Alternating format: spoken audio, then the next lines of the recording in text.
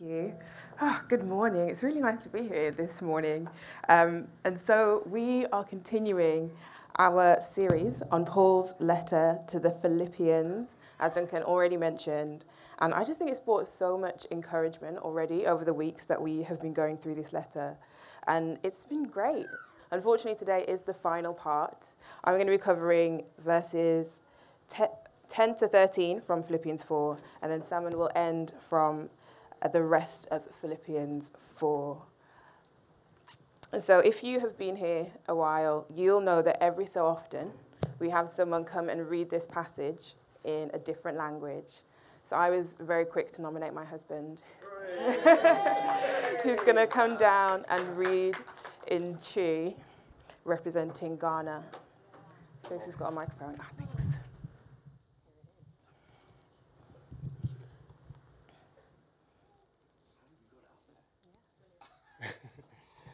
Manager wo iradimuse afei deɛ moakyerɛ ɔdɔ a mode dɔ me. Ɛyɛ nokorɛ sɛ modɔ me deɛ, nanso munnya ho kwan nkyerɛ saa. Meka saa asɛm yi kyerɛ sɛ let me repeat that again. Meka saa asɛm yi kyerɛ sɛ ehia me ɛfi sɛ mesua ho nti. Tibia biara a mekɔ mu no ɛnhaw me. Minim ohia nim ahonya. Mesua sa hintasem yi, enti baabi biara ne beri biara, sɛ ɛkɔm de me ana mame, sɛ mewo bebree ana kakra bino, mepɛ no saa ara. Ahoɔden a Kristo de ma me no enti, mitumi gyina tebea biara ano. Amen. Amen. Thank you, Madhu. Okay, so for the rest of us in English, so this is the NLT version, and I'll read from verse 10, which reads, "How I praise the Lord that you are concerned about me again. I know you have always been concerned for me, but you didn't have the chance to help me. Not that I was ever in need, for I have learned how to be content with whatever I have. I know how to live on almost nothing or with everything. I have learned the secret of living in every situation, whether it is with a full stomach or empty, with plenty or little. For I can do everything through Christ who gives me strength." This is a small but mighty passage. And Paul here, he's in prison, he's writing this letter, and he is so joyful. And when you think about it, he's in prison. It just doesn't seem like a place to have all of this joy and just be so grateful for the situation that you're in. But Epaphroditus, a member of the Philippian church, has visited Paul, and he didn't come empty-handed. He came with a financial gift, and Paul is just so grateful for the church's generosity and their continued thoughts for him in where he is in this time. So Paul goes on to explain that he's actually not really in need. He's experiencing troubles, and it looks like he's in need, but Paul says, "No, I was never in need." And why is that? "For I have learned how to be content with whatever I have." Paul says it does not matter if he has nothing. It does not matter if his stomach is empty. It does not matter if he has very little. He will always be content because of the secret that he has learned. And that secret is his relationship with Jesus Christ. And he says this in verse 13. He says, he can do everything because he draws his strength from Jesus.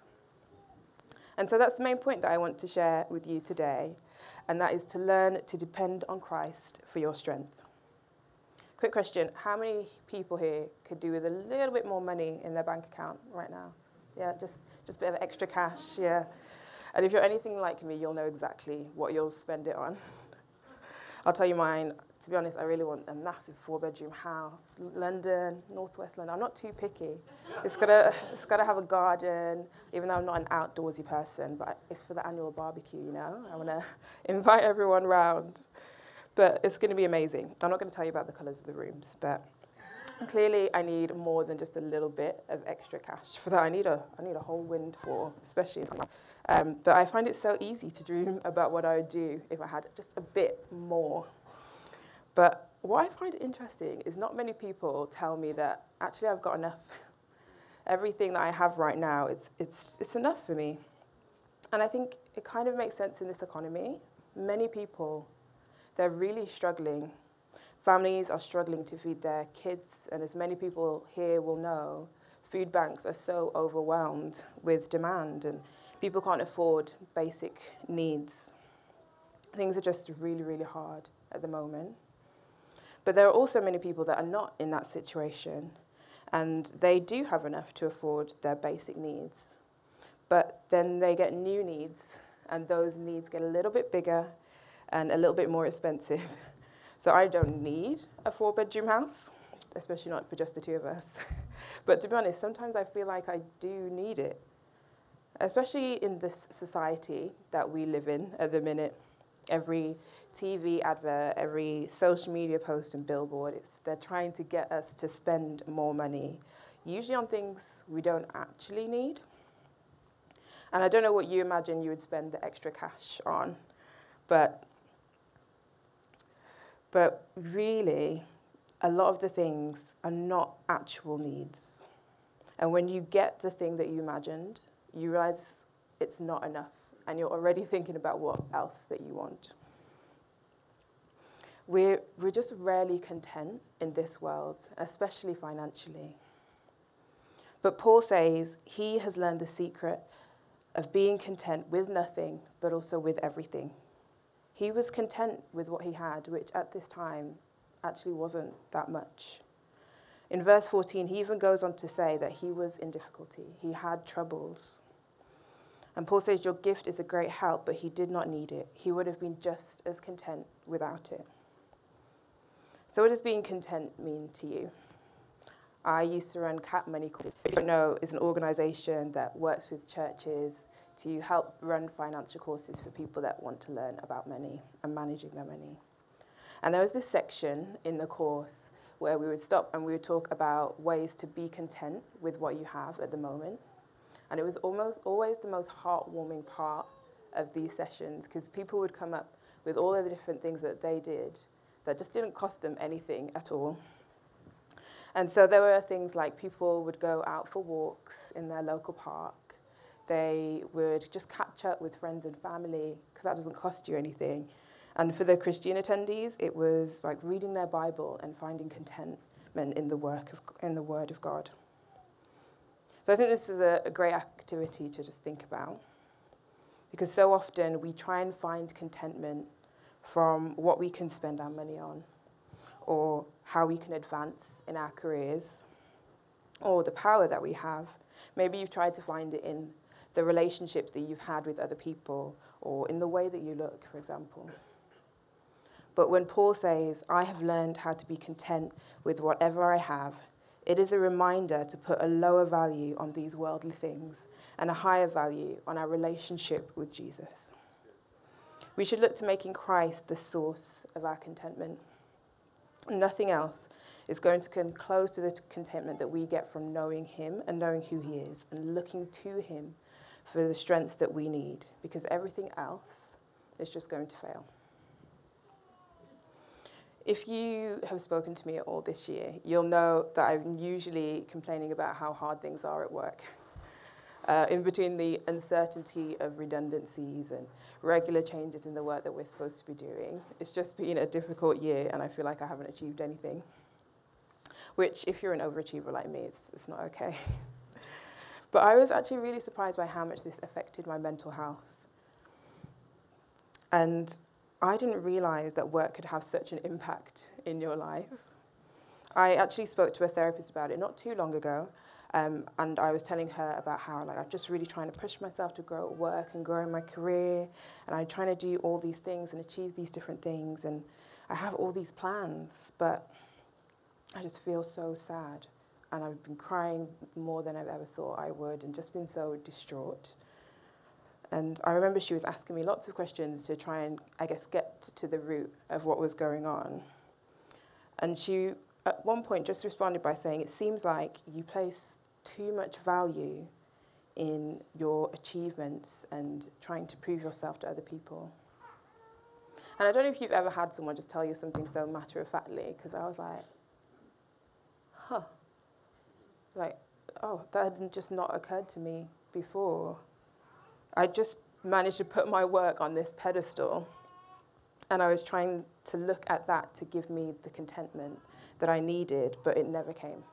I would achieve a goal, and I'd immediately be looking to achieve the next thing. And when I couldn't reach it, it really affected me. So what is the source of your contentment? Is it in Jesus, like Paul, or are you focused on something else, like I was? Paul found his strength in Jesus Christ, and he learned to be content in every situation. We should learn that too. We need to invest time in our relationship with Jesus through his word and keep reminding ourselves of this truth. We need to learn the same way that Paul learned, by developing and growing our own personal relationship with Jesus. And I was thinking about some practical ways of doing this. And I think this looks like prioritizing time with God in our everyday busyness of lives. We want to develop our relationship with him to be so strong that we will always be content in him and we will always find our strength with him. So here are some examples, but the main thing is to prioritize God. Spend time in his word, spend time in prayer, and spend time with fellowship. I think I learned so much from just spending time with other Christians, sharing testimonies and growing together. When you're reading the Bible, you really get to understand God's character. And in prayer, you can listen to what he's saying and speak to him and just develop that relationship. Jesus is the solid foundation that we can depend on. He loves you, and he will give you strength in your suffering and give you strength in your abundance. I urge you to look to Christ for the strength that you need to keep going. If you're currently struggling with something, we can pray with you too. I know it can be so hard to be content when things are hard, but we all need to learn to rely on Jesus, and he will give us the strength, all of the strength we could ever need. So I'm just going to close in prayer before I hand over to Simon. Lord, I pray for each person in this room that really needs your strength right now in this season. Lord, you know them, you love them, and you have plans for them that they may not even know about now. But remind them of who you are and that they can depend on you. Lord, they can depend on you in their time of struggle and in their time of need. And Lord, I also thank you for those that are currently in a season of plenty, Lord. I pray that you remind them that their source of contentment should be in you too. Lord, I thank you for who you are. I pray this in Jesus' name. Amen. Amen. Thank you so much. Sorry. Thank you so much, Tara. Thank you so much. Amazing. I'll pass over to Simon now. Let me... Oh, yeah. Do you want one of these? Yeah. Okay, cool. Let me just pray for you before you speak, Saman. Lord, we just thank you so much for these words that you've put on Saman's heart. Lord, we thank you for what Tara just shared. We just pray that our hearts would still be open to receive what it is that you're saying to us, and bless these words in Jesus' name. Amen.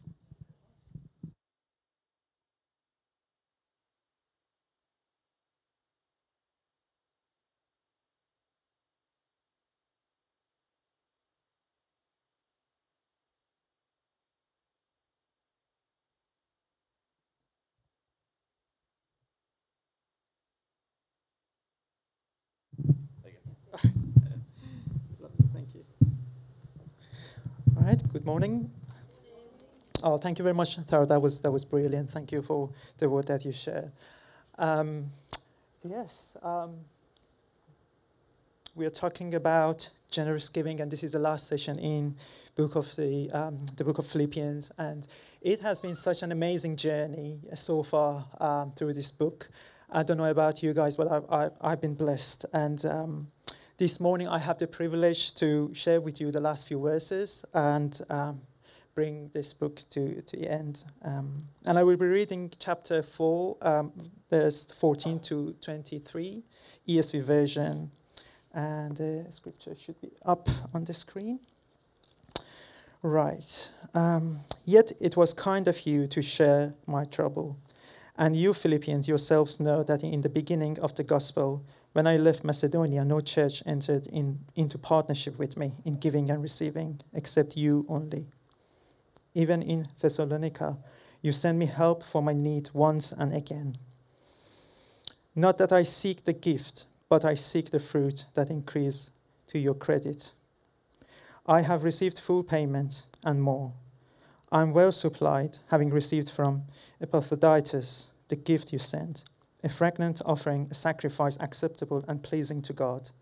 And my God will supply every need of yours according to his riches, in glory in Christ Jesus. To our God and Father be glory forever and ever. Amen. Greet every saint in Christ Jesus.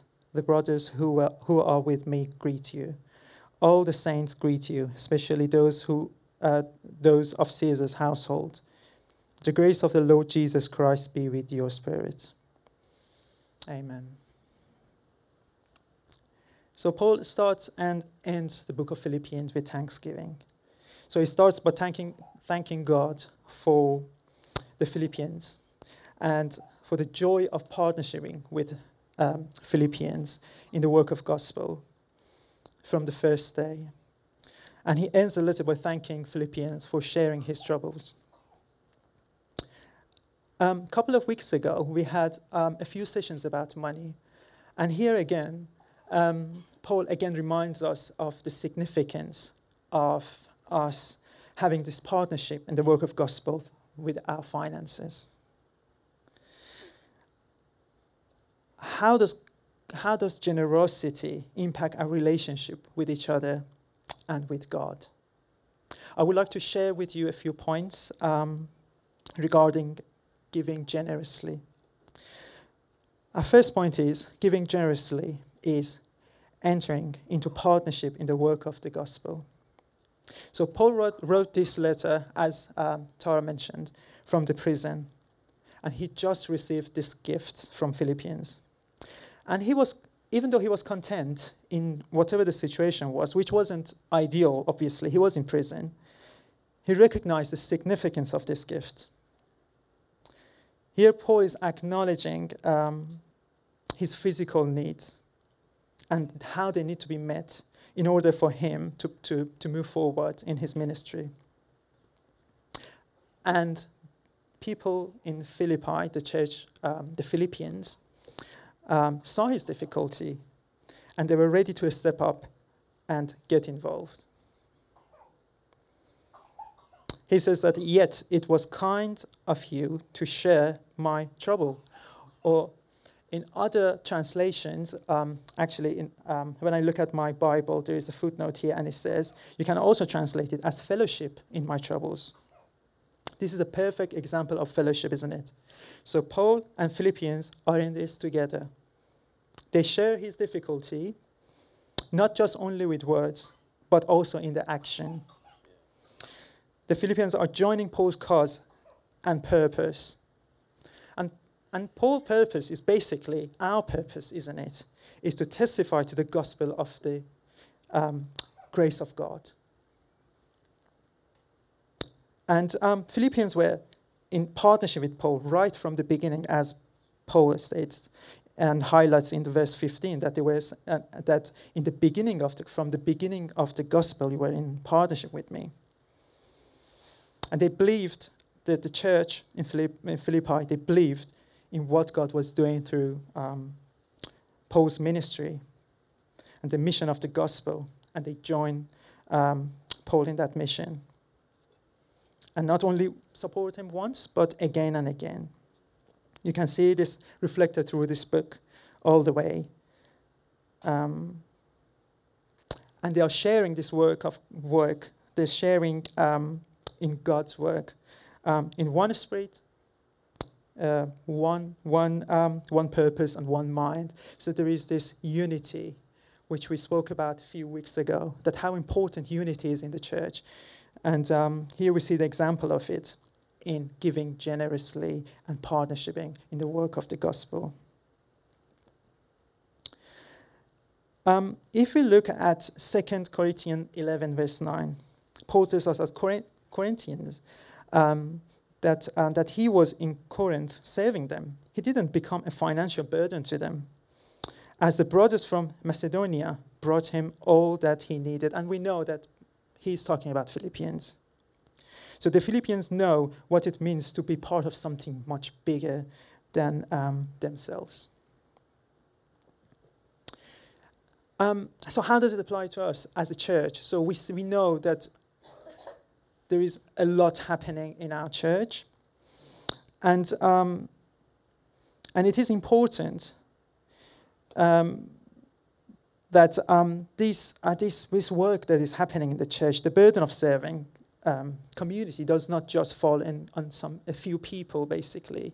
So lots of stuff are happening in our church, like food bank, like community garden, like night shelter, and more. And it just our generous giving really impacts every single project that we are doing in this church. My second point is giving generously results in joy and make us fruitful. So Paul is not only thinking about his needs, but also he's more concerned that the Philippians should be blessed. Jesus said that it is more blessed to give than to receive. Many years ago, when I first moved to London, obviously, when you come to a different country, you think of finding a job, and it's not as easy. So it's about 6 months that it was a period of 6 months that I was applying for jobs, sending my portfolio and my CVs, and nothing happened. And I used to just spend from my savings. And I was literally at the bottom of the pot, and then I thought, all right, I just have to work for cash. So I started working for cash. Time went on, and I got a little bit more established and settled down. And after that, I spoke to my friend who was Christian, and I said, yeah, I went through these difficulties. And he was really angry to me. He said, well, you didn't let me be blessed by helping you. Well, I didn't know what he meant because I wasn't Christian. I had no idea of the concept of blessing or what is life. But now I totally understand what he meant. I wish I could accept his offer so he could be blessed. So it is important for us as we give also be willing to be vulnerable to receive as well if we are in trouble, if we need to the difficulties, we just have to share with our fellow brothers and sisters in Christ. Now, guess who doesn't want us to be blessed? Yes, that's the enemy. The enemy tries to take this blessing away from us by sowing the seed of this distrust and greed. He wants us to get lost in this consumeristic culture. He wants us to draw us away from a meaningful and purposeful life. Paul explains that giving is an investment, like planting seed. In 2 Corinthians 9, verse 6, he says, the point is this: whoever sows sparingly will also reap sparingly, and whoever sows bountifully will also reap bountifully. And also pose lots of financial terms here in chapter 4, Philippians chapter 4, like giving, receiving, credit, and full payment, which are all earthly terms.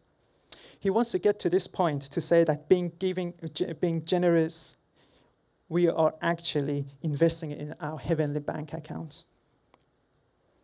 By investing in people, investing in God's kingdom, investing in the poor, you are not only helping them, but also helping yourself, because your giving is to your benefit.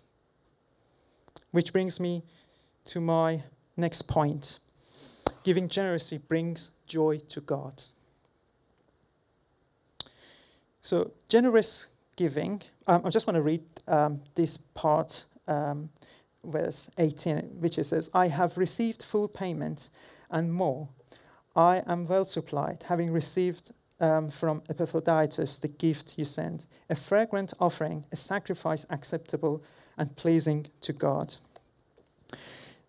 So generous giving is an acceptable sacrifice. In Ephesians 5:2, Paul writes that, walk in the way of love just as Christ loved us and gave himself up for us as a fragrant offering and sacrifice to God. Here Paul using exactly the same language. So it shows that Philippians gift is something very beautiful, an act of great love. We received salvation not through our good deed, but by the grace of God, through what Jesus done on the cross, a full, perfect, and sufficient sacrifice. We cannot add to something that is already perfect and full. Our sacrifice is one of a thanksgiving and praise. And part of that is generosity in our giving. It is not easy, especially nowadays with the cost of living is making our finances tighter and tighter than ever. And it can be hard to give. It is very tempting just to trust money rather than trusting God in current situation. Also, giving is pleasing to God. How great it is that we can please God, isn't it? Paul says that giving generously to God's children, it will in fact please God. God is pleased not by our giving from our giving's sake. That's important to acknowledge, but by the heart behind it. Many non-Christians give, but we as Christians give because Jesus has changed our heart. God does not need our giving, really, as he is complete. But our giving shows how our heart is changed, and that reflects God's character and can be used by God.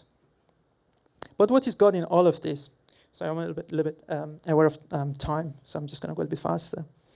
So where is God in all of this?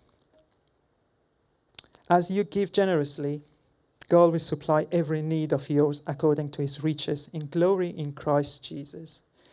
This is God's promise. God promised to meet all our needs. This must include our material needs as well, but not our wants. It is important to acknowledge that because it's different. As Tara mentioned, there are many things that we want, but not necessarily what we need. This is God's very nature, a generous, loving Father. This is the central theme of New Testament and the Bible as a whole.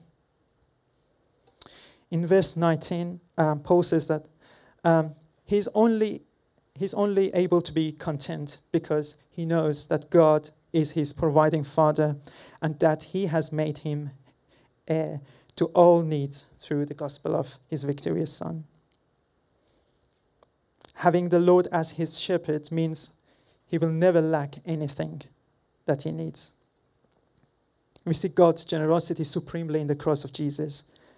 God's generosity exceeding yours in the glory that pours from Jesus. You can't outgive God. I'm just going to bring to a close, but just reminding us again that God wants to remind us that generous is first and foremost for our own gain. God loves generous people, and what is sweeter and more rewarding than being in partnership with his gospel? He's also remind us that we can never outgive God. He is the richest and the most generous. Our giving is a fragrant offering, a sacrifice in fact, but it is not compared to the sacrifice he made for us on the cross. Through his blood, we can find freedom. We are washed clean of our sins and our shame. We are reconciled with our Heavenly Father. This is the richest gift, the biggest giving, the biggest sacrifice. He gave us himself and his presence, his love. Our God is the most generous, and we are just trying to follow his example. And we don't need to be worried about our earthly needs either, as he will supply every need of yours, according to his riches in glory in Christ Jesus. He sees your need. He sees your struggle. He cares for you. He loves you. He died for you. We are called to be generous, not just to do something, but to reflect that who God is. I'm just going to pray and close. Yeah, Heavenly Father, thank you that you are such an amazing God. Thank you that you are the most generous. And what you've done on the cross, Lord, is nothing that we can compare to. We cannot be thankful enough for what you have done for us, Lord. Yeah, we just want to have a generous heart, Lord. Whatever we give, come out of our heart. And we just want to be in partnership with you in the gospel, Lord. Yeah, we bring our needs to you, Lord, and we say we just trust you. We don't need to be anxious about tomorrow because tomorrow has its own problems. We just have to put our trust in you, and we just ask for your help to strengthen us, Lord. So we just stick to this truth, Lord, that we can always trust you in anything and everything. Thank you, Jesus, for what you have done on the cross. That's the biggest sacrifice. That's the biggest giving. Yeah. Thank you, Lord. In the name of Jesus, we pray. And also, I just want to finish with just say something. If whatever you heard here is something that is new to you, that raise questions, you think, or what is this sacrifice? What is this cross that someone is talking about? Or songs that we sang, what is the lamb? If anything that you're hearing here, it's raising questions and it's different and it's new for you, I really encourage you to come forward after the service, and we would love to speak to you and pray with you. God bless you all. Fantastic. Could I just invite you to stand? We're going to, could the band come back? We're just going to sing something to finish. But I just, Salmon and Tara, thank you. I think you've spoken into us about that whole sense of being content in every circumstance of life.